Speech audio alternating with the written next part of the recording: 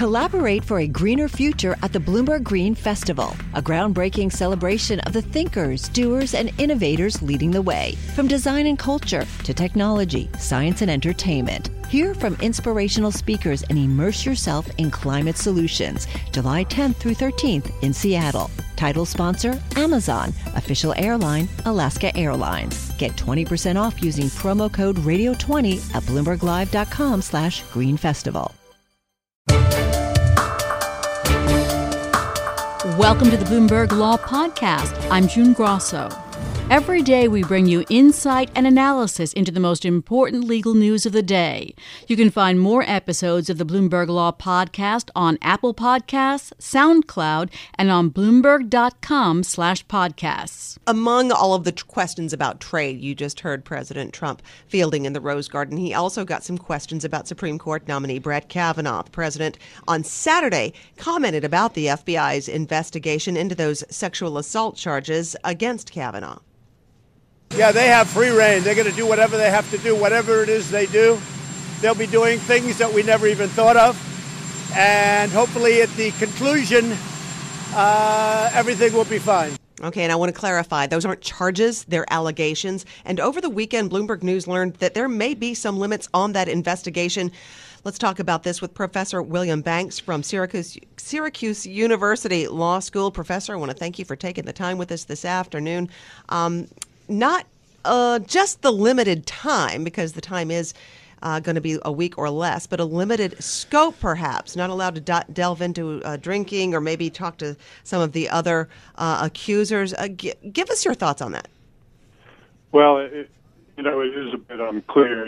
I heard the president's quote. I saw his tweet from Saturday that suggested that the investigation was unlimited as far as the president's concerned. And the important thing here is that was the president speaking. Any clarification or characterization of the limits on the investigation that's offered by anyone else in the White House, unless they say they're speaking specifically for the president, that doesn't carry weight. So Don McGahn doesn't set the terms of the investigation or its parameters, nor do the members of the Senate. The fact that it's a so-called limited background investigation does tell us something. It suggests that indeed the Bureau won't be using any compulsory process, no subpoenas or anything of that nature. They're just going to be interviewing witnesses. But, they could do a lot of interviews in the course of a few days.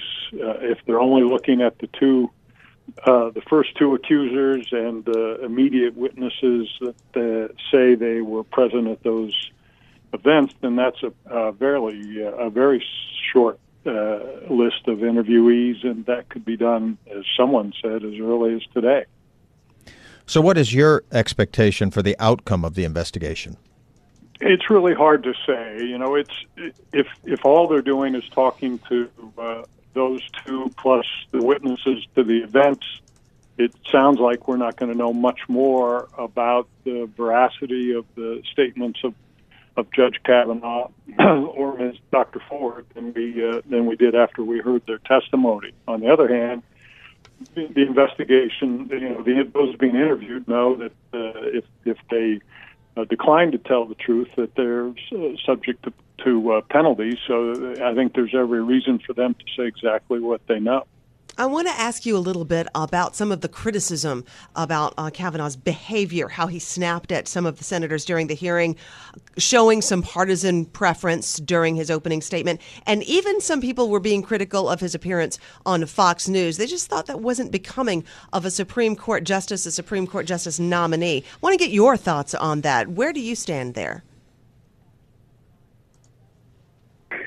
It's certainly not a judicial demeanor that he was exhibiting during the hearing last week, nor certainly by appearing on the media, on television. I think, the senators who will eventually have to decide on the nomination have to look at the entire picture, the entire record, which includes not only everything leading up to the hearings, but the conduct of the hearings themselves, the original hearings, and then this additional testimony that was given last week. I think we do have questions now about drinking and about his character generally that we didn't have to take into account before. But as far as the FBI talking to the witnesses have already sent letters to Congress, and if they weren't truthful to Congress, they could be subject to perjury charges in Congress.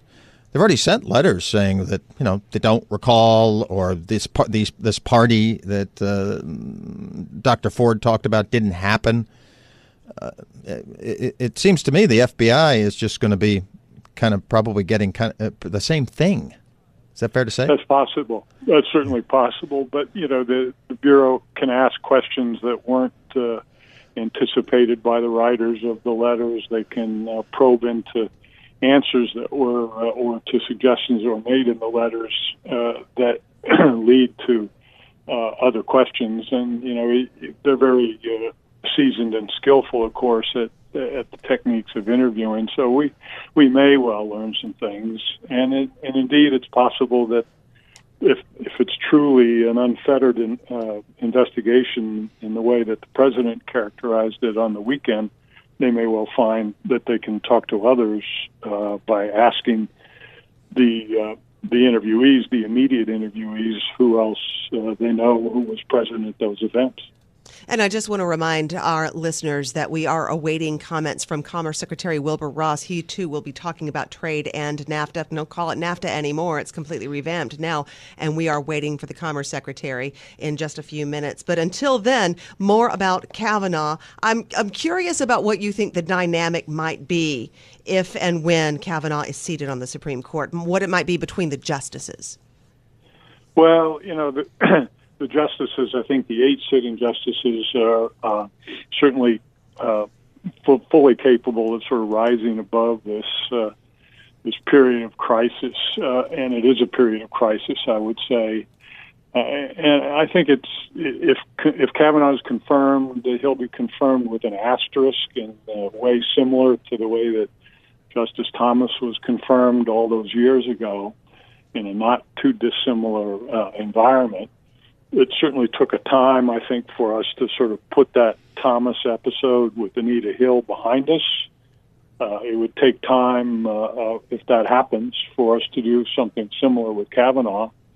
So I wouldn't worry so much about the dynamics on the court. I think the justices are today they've begun their term. They're getting their work going with 8 justices. They have a lot on their docket this year, and if it's Justice Kavanaugh, he will be integrated into the mix. Based on everything you know right now, do you think Judge Kavanaugh gets confirmed? Yeah, I think the odds are still in his favor because of the partisan lineup in the Senate. In Washington today, the Supreme Court is starting its fall term, but the court's new term is being overshadowed by the pending nomination of Brett Kavanaugh as the FBI investigates charges of sexual assault against the appeals court judge. After last week's emotional Senate hearing, Democratic Senator Sheldon Whitehouse criticized Kavanaugh for the political nature of some of his comments last week. The fact that we're in a position in this country right now where him going so partisan, him losing complete control over his temperament. They talk about judicial temperament. Didn't see much of that. Greg Stohr is Bloomberg News Supreme Court reporter. He joins us now for more on all of this by phone from the court. So, Greg, how is the absence of a justice there affecting the court's new term? Well, Peter, they are starting to hear cases, heard the first ones today with just 8 justices on the court.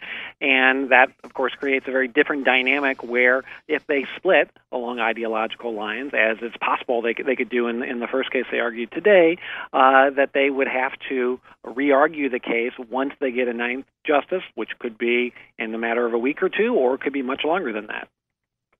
Are they talking about delaying hearing any cases?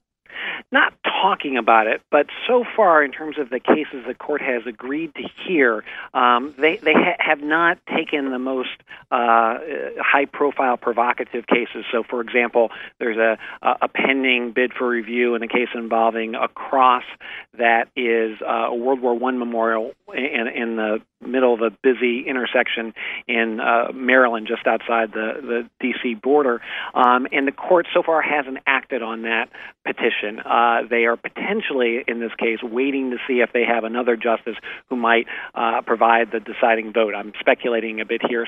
But it seems like they're at least kicking the can down the road on some of those more controversial cases. But in terms of what they have scheduled, they are just going ahead as planned. Got to ask you, what is the mood around all of this in the building? It was interesting. This argument today, which involved an Endangered Species Act, was fairly contentious. Right from the get-go, Justice Elena Kagan came out, one of the liberal justices came out, and was pretty forcefully arguing that the Endangered Species Act could be used to designate this area as a critical habitat for an endangered frog. And Justice Sam Alito, a conservative, came right out after her and suggested that she was spinning the way the case was set up to produce a preferred outcome. So at least at this point, it doesn't seem like on the bench the justices are pulling any punches.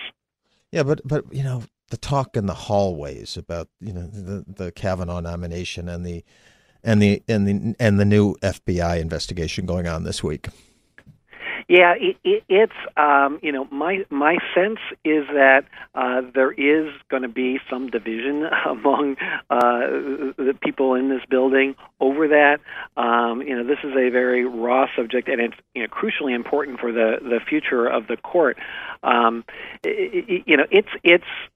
are two worlds that we could have going forward. We could have a court that tries to lay low for a little while and not deal with these really controversial cases, or you could have a world where it feels a little bit like an extension of that Senate hearing with Judge Kavanaugh there, where the two sides are even more vociferously hollering at one another. And at this point, I would say that the second possibility is at least possible.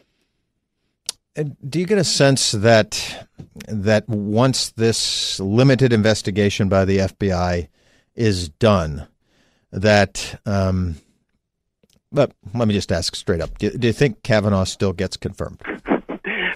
Peter, I have so much trouble. You've covered a lot of these hearings, Greg, and I know I'm not trying to put you on the spot.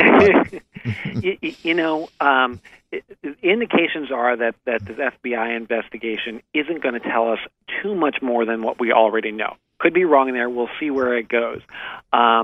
It will then come down to basically what it has come down to pretty much the whole time, those few Republican senators whose votes are still up in the air. It depends on what Susan Collins thinks about his testimony, and she hasn't made that clear. It's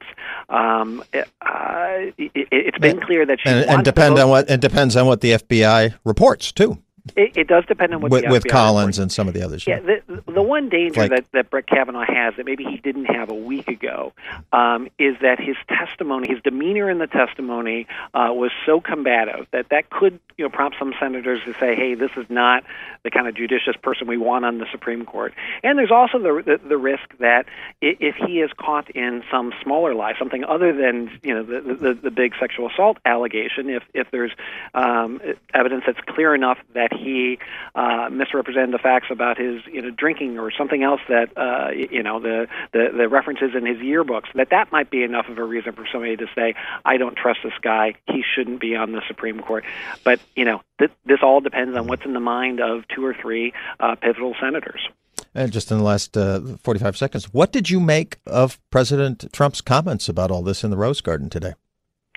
Peter, I'm afraid I've been upstairs. You've been working. And then writing a story about the Endangered Species Act, and so I'm going to have to duck on that because I haven't heard what he said. All right, fair enough. Sorry about that. Fair enough, Greg. No problem. Listen, thanks, and we know you'll be you'll be doing your job, and we'll talk to Alex Wade coming up here in just a moment about the White House comments. But thank you once again, and thanks for keeping us up to speed. Greg Stohr, Bloomberg News Supreme Court reporter. Thanks for listening to the Bloomberg Law Podcast. You can subscribe and listen to the show on Apple Podcasts, SoundCloud, and on Bloomberg.com/podcast. I'm June Grosso. This is Bloomberg.